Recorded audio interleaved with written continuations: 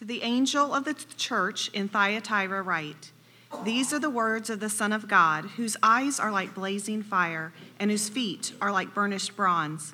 I know your deeds, your love and faith, your service and perseverance, and that you are now doing more than you did before. Nevertheless, I have this against you. You tolerate that woman Jezebel, who calls herself a prophet. By her teaching, she misleads my servants into sexual immorality and the eating of food sacrificed to idols. I have given her time to repent of her immorality, but she is unwilling. So I will cast her on a bed of suffering, and I will make those who commit adultery with her suffer intensely, unless they repent of her ways. I will strike her children dead. Then all the churches will know that I am he who searches hearts and minds, and I will repay each of you according to your deeds." Now I say this to the rest of you in Thyatira, to you who do not hold to her teaching and have not learned Satan's so-called deep secrets. I will not impose any other burden on you, except to hold on to what you have until I come. To the one who is victorious and does my will to the end, I will give authority over the nations. That one will rule them with an iron scepter and will dash them to pieces like pottery, just as I have received authority from my Father. I will also give that one the morning star. Whoever has ears, let them hear what the Spirit says to the churches. Thank you, guys. Revelation chapter 2 is where that's found. If you go to open your Bibles or your phones or whatever device you may have, be able to pull up God's Word. Verses 18 and following is where we see this specific letter. In the midst of other letters, the series Calibrate has been a great series, and I hope that you understand even the series. I mean, we can look at letters and think of all the things that Jesus had to say to the church, and yet it not be personal. But you got to understand, the concept of calibrate means change.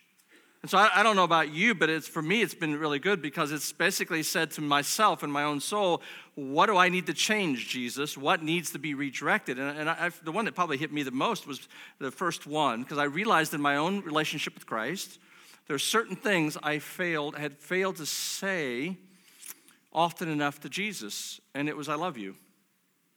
I do a lot of things for Jesus. I think about you, but I really had never, in my mind, participating in his presence in my life and just simply said, man, I just love you. And I failed to do that. And it's kind of hard sometimes, right? You know, have you ever said I love you to a girl for the first time? It's pretty nerve-wracking, isn't it? Like you hold back and you're kind of scared to say those words to somebody because you don't know what they're going to say, right? They could say, oh, that's so sweet, I like you too, and you're just crushed right there, you know? It's like, oh, man, wrong time, wrong person, didn't work out, right? But man, when you tell somebody that you're in love with, man, I love you. And they in turn look at you and go, man, I love you too. Do you know what happens to that relationship? It explodes. It grows. It moves from where it is at that moment because all of a sudden you're mutually agreeing that you love each other and you say it often and you're excited because you love that person. You say that. But when you do not speak the words of I love you, even in your marriage, what do you begin to assume? Do they love me? Yeah, because I got to tell you, I mean, Jesus knows me. He knows my behavior. And he probably would say, yeah, you don't always love me, man. You don't act like it. You may say it. But you know what? This is what I got to understand, that those words, I love you, Jesus, and I love you more than these. I think that's a question that Jesus would ask each one of us. I think it's a universal question. If Jesus took a chair and you sat across from him and you sat down and he looked at you and he would just simply say, do you love me more than these? It's helped me because I begin to realize that in the midst of my own struggles and temptation, that when those are faced up there and I go, do I love Jesus more than this? Do I love it more than this temptation? More than this whatever I'm chasing or whatever is influencing my life right now? Do I love him more than position? Do I love him more than the object of the temptation do you understand what I'm saying? Do I love him more than these? And what I found is when I begin to speak that, the power of the presence of God and the love of God in my life turns that temptation on its heels. So I'm going to tell you, this has nothing to do with the sermon per se, but just in my own personal life. And I'm telling you that the calibrate in my life has changed my stance against temptation. And I have found strength in just simply saying, Jesus, I love you more than anything else in this world, in the midst of life. So that's free, has nothing to do with the sermon. Probably does, but who knows. So, all right, Revelation 2 is this. This is why this is important. of calibrating because he's writing this letter. He's writing this letter to the church in Thyatira. And in this letter, he's writing to them that they may understand. There's a larger picture of all the 7 letters that we're studying in this series of Calibrate. This is the 4th letter to all the churches in Asia Minor. It's the smallest city out of all the cities that are written. And it's the largest letter.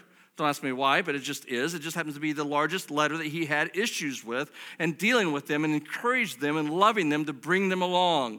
But notice that every one of these letters, when you look at the scriptures in Revelation chapter 2, and when you begin looking at all 3 of the letters, there's similarities. That's an important note. When you study scriptures, when you read them on your own, it's important to realize what looks similar, what repeats itself, what is something that is done over and over again, because it helps me understand what Jesus is trying to communicate here through these letters, through the angel, through John, to us today, to the church there and to us today. And one of it is its identity. The book of Revelation is a revelation of who Jesus is. And every one of these smaller letters introduces a certain portion of the identity of Jesus Christ. And that portion of identity is equal to the city and to the church, to the city of which the church sits in.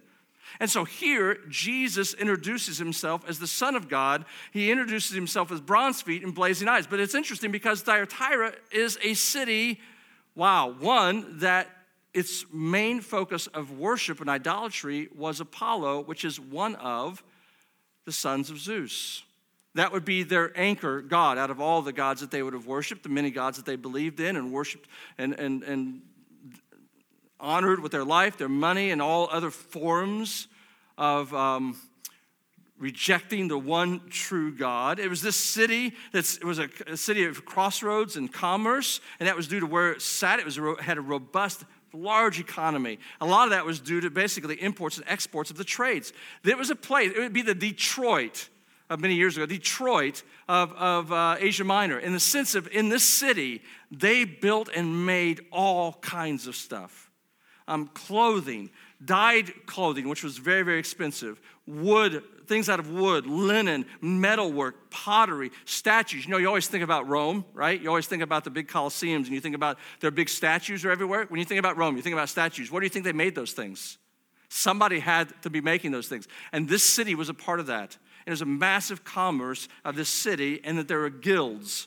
Guild, that's a weird word, but guilds, they're basically groups of you had to belong to in order to be a part, for your business to be a success. But the problem is, if you're a part of a guild, you also had to be a part of the practices of the guild. And part of the purposes of these businesses were making tools for idolatry, false worship, false gods. And in order to have a business of some type, you had to be involved with those types of things, including the sexual immorality that was involved in worship and idols. We think of our world today, our sexuality is very separate from anything spiritual. It's very physical. It has nothing to do with it. We have a very warped concept of it. They had a very warped concept of it as well because it was a part of their worship. Their sexuality and what they did was a part of when they came together. It was something that you and I would go, what is this? Be the worst channel you can imagine, or Playboy channel, and they're going, oh, that's worship. That would be what they would classify it as. And it was in this context that the church said, it's within this context that they worshiped this, and it was in this context Jesus says, this is who I am. I am the Son of God. It's the only place in Revelation he calls himself that. I am the Son of God. Why? Because he's countering them to remind them that Apollo is nothing. That he himself is the Son of God. Not a Son of God, but the Son of God. Totally different. He is the one and only. He is the only one who gives us access and all mankind access to the throne, and that's through Jesus. And he refines himself as bronze feet, something use of minerals and bronze and things that they would have used. And he says, I am the one who stands firm, and I am the one that has what kind of eyes? What was that word? What kind? Blazing eyes. Now, doesn't this picture of Jesus kind of make you go, whoa, don't know if I want to meet him in and out? You know what I'm saying? A lot of times we in America have Jesus as this passive guy that looks like a little like teddy bear that you take to bed with you. That's our Jesus. And this is not who he looks like here. This Jesus here is one that makes you stand back. Because what he's trying to communicate to them is this, not in the sense of all this reality. What he's saying is, I see when no one else sees. I'm an all-knowing God. I'm an all-powerful God. I'm the one who knows what goes on in your community. I know what goes on in your home. I know what goes on in your mind. I know your heart that you yourself struggle to know. I know you, and I know what pulls you away from me, and I love you, and I desire for you to be in a relationship with me. And he's saying, this is who stands before you. This is who writes this letter to the church, and that's the one who walks among us today. And this is what he says to the church. Keep it up. I love, in my words, that's what he's saying, because he always has this cheer side of the letter. Keep it up. He goes, I know your deeds, and they're good. The good works that God has set out for us to do, to accomplish with our lives, not only as collectively as a church, but as individuals in our community. God goes, there's some good deeds you're doing out there. You're loving your neighbor well. You're taking care of the poor. You're reaching out with the gospel and helping people around the world. Your good deeds are incredible. He goes, you're increasing. I love this, the word he used it. You're ever increasing in love and in faith and in service. I would like that to be described about my life, that I'm increasing in those areas, that I today am not the same man in faith and in love and in service that I was 10 years ago or a year ago. And I pray that today, even in your life, you're able to think back, where have I gone from 5 years ago? Am I still doing the same thing? Have I grown in faith? Have I grown in service? Am I doing anything now? Or am I engaging in community? Am I doing anything here at the Plainfield Christian Church Dan Jones campus? Am I serving in the children's ministry? Am I doing anything? If you're not, there's work for you to do. But I want to tell you something. Out of 25 years, I love the history that I've been blessed to see Plainfield Christian Church increase in love, increase in faith, increase in service. I've seen it bloom, and it looks beautiful to see people who've given their life to Jesus Christ, who didn't even know Jesus Christ. But now, because of your faithfulness and because of your love, they're in Christ today. We're almost 100. God has allowed us to be almost 190 years old. Isn't that crazy? That's a lot of life for a church. And we're increasing and we're growing. And I just want to say thank you for loving God so much. Thank you for just committing yourself to the mission that God has placed upon us to make an impact in this community. But, as she said, there's always a nevertheless. You see, somehow when we get to this place, we can kind of feel like we've arrived. You know what I mean? We're a big church, folks. Isn't it great? We're a big church, and you can come to a big church, and you can come and sit, and you can go, I go to that big church. You can take pride in the big church. You know that church there? They do a whole lot of things. They go and do this around the world. They go do, they got all kinds of things that they're doing. Boy, they are doing just great. And if you describe Plainfield Christian Church as they all the time, that means something's missing in your life. Because it's not a they, it's a us. I'm engaged in, I'm helping, and we can start doing this. We can kind of get proud of ourselves for who we are and forget that there's things that we still need to deal with, still need to change, still need to move, still be willing to submit, because we can get really arrogant. It reminds me sometime of the Star Wars movie, the original Star Wars movie, 1977 movie of Star Wars, the original, as I would say. Yes, I was in high school then, and it was great. Didn't know it'd become something this crazy, but hey, it's fun to watch through all these years. But I love the scene when you have Han Solo and Luke Skywalker. Now, they're in the Millennium Falcon, and they're both in their big guns because they're being chased by all these TIE fighters. You know the scene, right? And boom, boom, boom, they're firing away. And all of a sudden, Luke gets lucky. He gets lucky. And he shoots one of them down. And he's all excited. I got one. Well, and this is Han Solo's reaction to Luke. Go ahead. I got him! Great kid. Don't get cocky. Right? And I think that's the message for us today. Hey, man, I'm doing great in my faith. I'm doing so much. Don't get cocky. Hang on. Don't get cocky. Because there's an evil one who man, he has our ears, and he sweet talks awfully nice. And he makes us think that we're still on target, and sometimes we have moved our eyes, we've moved our heart, we've moved our faith, we've moved our belief, we've moved it off. You see, this arrogance is a common attitude that shows up all through scriptures, through the apostles. And Jesus wanted them to know, listen, yes, there's some great things happening, but there's some issues. It's sort of like having your house inspected for it to sell. You're always kind of nervous, right? And they come back and go, hey, man, your roof looks, it's just great. Your walls look good, but your foundation is kind of going like this. And at that moment, you go, whoa, wow, I don't know if I want to change that. And you know right away, it's like, no, man, this is not going to sell unless you change it. And Jesus is telling the church in Thyatira and to us today, listen, when we are confronted by a holy God, one, because he loves us, that's why he confronts us. But two, it is to induce change. And we have a choice in that change. You see, because the problem that Jesus had with the church there was with this toleration of this person, this woman called Jezebel. Now you're asking, wow, Jesus is getting really personal. Wouldn't you love to get this letter in the church and say, hey, Jesus sent us a letter and he calls out Jezebel by name? Anybody uncomfortable about that one? You know what I'm saying? It'd be like, whoa. Now, some would say, was Jezebel her name? I don't know if it was her name or not, but there was somebody who was living as if she was Jezebel. And you go, well, who's Jezebel? You got to go back to 1 Kings and 2 Kings. You got to go back to the divided kingdom. You got to go back to Ahab, who was the king of Israel at that time. And the king of Israel, Ahab, was noted to be a king who had done more evil in the sight of God than any other king. Wouldn't you be known for that? You did more evil than anybody else who's ever been put in this place of authority. You have disallowed God, his throne. You have allowed so much to happen. And one of the things he did right away as a king is he married a princess from Sidonia, and her name was Jezebel. Now, the Sidonians didn't worship God. Matter of fact, she wasn't a Jew at all. She was a pagan. She was a Gentile. Immediately, Ahab is breaking and dishonoring God because he basically said, hey, I'm gonna marry this woman and bring her in. And as soon as you read through that 1 Kings 16, it doesn't take too many sentences before you see that when Jezebel comes in, Jezebel also is allowed to bring her gods. She's also allowed to bring her worship. She's also allowed to begin and to develop priesthood.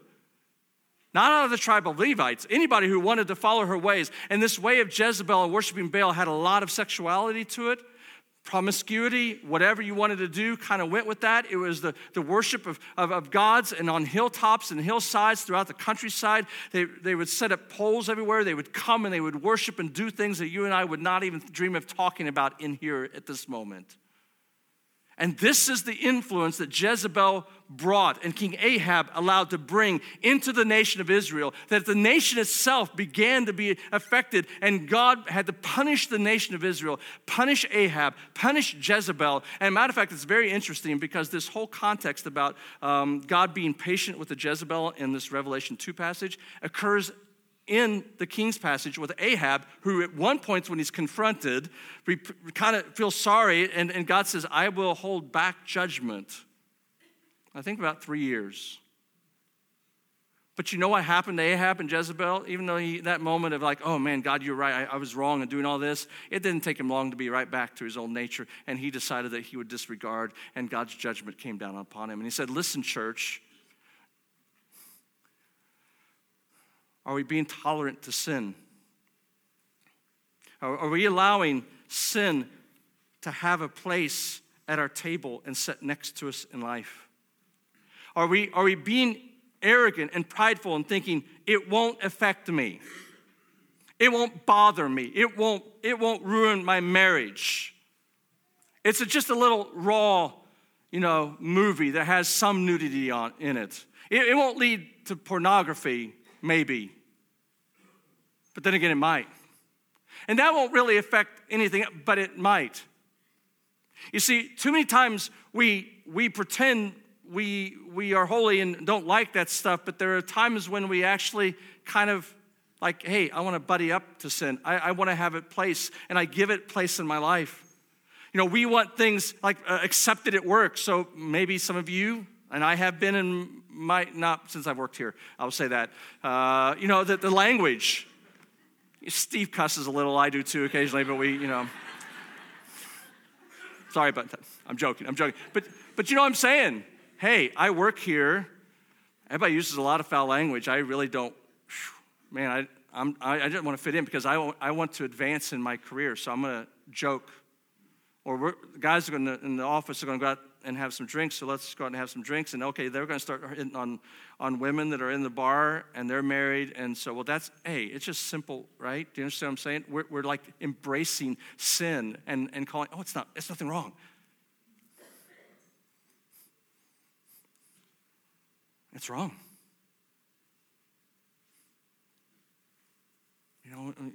Being young, a lot of young guys, young ladies in here. I know I did too many years of youth ministry, know too many young ladies who had some guy that, man, just liked them and they liked her, and they just, she was a Christian, and then all of a sudden, he wasn't, but that didn't matter because they were going to get married, and all of a sudden, before long, things that were stated I would never do because I love the Lord and I'm going to keep my body pure for marriage goes out the window, and next thing I know, I get the call that she's pregnant and she's getting ready to have an abortion. How do we go there? How do we do it because somehow we think it doesn't affect us. And Jesus here is warning them that, listen, this bed of Jezebel leads to death. Our sin that we want to play around with and think it's okay, and Jesus is going to forgive us because he set up this great system. He died in order that I can go and do whatever I want to. No, he didn't. Because if we have that kind of attitude, if I go do whatever I want to, then I don't understand the blood and the work of Christ, and I have no love for him, but rather I despise him and abuse him. Jesus calls us to no longer tolerate sin, no longer dethrone him, but allow our life to be restored to him. So we need to pay attention, right? We need to be real. We need to realize, yes, this is sin. We need to call it for what it is. We need to pay attention to it because we want to grow up. I don't want to live a life where I am, whenever time sin comes around me or temptation comes around me, anytime I'm tempted by the evil one, by something in front of me, by my own flesh, I just want to be drug off somewhere. I know somebody that is so light in their body weight that when it's windy, they don't go outside. You know why? They're going to get knocked over. I'm telling you the truth. They're going to get knocked over. They're such a little lady. I have a 10-month-old granddaughter that is just learning to pull herself up and walk right now. If you go, she's she's off and she's down. She's crawling around. She's a weeble that does fall down and she doesn't get back up. But does that describe us? I think of Doug from the movie Up, right? Everybody know Doug? Your favorite dog, right? So as much as Doug wants to focus, as hard as Doug wants to focus, every time, he's trying real hard, and then all of a sudden, what happens? Yeah, right? He's off and running. Right? It's exactly that. Does that describe your spiritual journey, where you're at? When there's a temptation, squirrel. Hey, did you go to the game the other night, girl? Guy. TV show, whatever it is. You see, Paul writes to the church in Ephesus, he said, listen, don't be drugged off by false teachings and lies because they lead to death. They may seem humorous on one side, but they are not. And our sin is to be taken seriously, and he wants us to be mature. In Ephesians chapter 4, he says, then we will no longer be infants. When we mature, we're not going to be infants that can be easily knocked over. We're not going to be tossed back and forth by the waves. We're not going to be blown here or there with every wind of teaching or by cunning and craftiness of people and their deceitful schemes. You don't think there are people out there that want to drag you away from Jesus? The world wants to drag you away from Jesus. Instead, he says, speak the truth in love, and we will grow to become in every respect the mature body of him who is the head, that is Christ. Listen, I love verse 15. Instead, wait a minute, there's a choice. There's a choice. If you're out there living like I'm being yanked everywhere, I have no anchor, I want you to know that today you have a choice. Instead, Jesus gives us a firm place to stand. He just does. Probably some of the greatest parts of this text for me, and I just want to share with you. This isn't a great, hang on to this thing and hang on to this thing sermon. It's just, God's slow to anger. Does that excite you? It should. Because he has every right to be against me, to hate me, to destroy me. But I want you to know these letters aren't about that. They're really about letting us know, listen, God loves us. He gave Jezebel time. He intervened in so many ways with this woman that she would turn from her ways. She would stop dragging other people with her, that would all come to an end. But she refused. And I wonder in my own life, how many times have I refused the presence of God? How many times have I ignored the Holy Spirit? How many times have I said, yeah, I know that's in your word and I'm not supposed to be doing that? How many times have I chosen another way? And God's going, I'm patient with you. I love you. Will you not come back to me? Stop pretending. God's slow to anger. And today, that's the message to us. It's not to point out your sin. You already know what it is. Today, it is to remind you of the love of a God who is patient. And he calls us in Joel, this prophet who speaks in the 2nd chapter, verse 13. He says, rend your heart and not your garments. Return to the Lord your God, for he is gracious and compassionate, slow to anger and abounding in love. He relents from sending calamity. Do you realize that God wants all people to be saved and come to the knowledge of the truth of God? You wonder why Jesus hasn't come back? He's a patient God. I pray he gives me another day just so that tomorrow I can say, I love you, Jesus, more than whatever. I want to know the day that in the midst of this God who's patient, what do I need to respond? And it's real simple. He asked Jezebel to do it, and I think he asked us to do it, and we see it all through the New Testament. He says, repent. Repent. Turn to me, he says in the 3rd chapter of Acts, so that your sins may be wiped out and the times of refreshing may come from the Lord. You may have come in here this morning just with a bunch of guilt and shame. And it's like, man, these people would not even like me if they knew who I really was. I want you to know Jesus knows who you really are, and he loves you.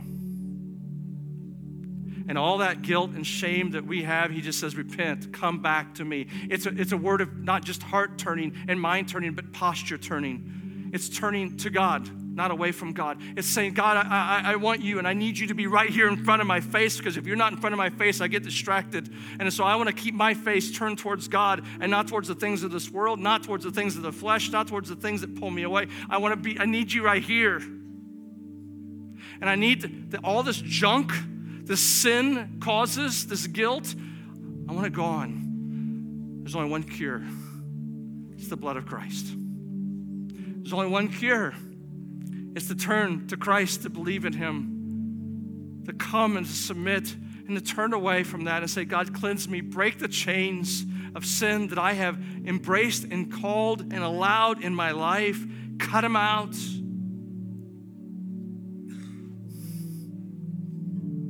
Don't leave with the same luggage you came in with. Lay down and allow the power of the blood of Christ to restore, to refresh, to renew. For he is what we need. Jesus, today, in the midst of this text, there's so much more. But the bottom line is we need you. More than the things of this earth, more than the things of this world, more than what we may think we need you. And Father, that our soul may find freshness and life again instead of death of sin. Father, I pray for those that may be here that have been just holding back for whatever reason. I pray that today, Father, will be a day of salvation for them. That they will let go of the things of this earth that lead to death. And confess you and come to you and run to you, who can't wait to renew. And Father, for some of us that have been walking with you for a lot of years, and Father, we may find ourselves of just being arrogant and think we've arrived. Forgive us for that. Confess our sin of just that. And Father, ask that we would allow you to confront us and move us, to calibrate us, that we may be more in line with you so that you may be known. Thank you, Jesus. May we freely allow you to move in us. In Jesus' name.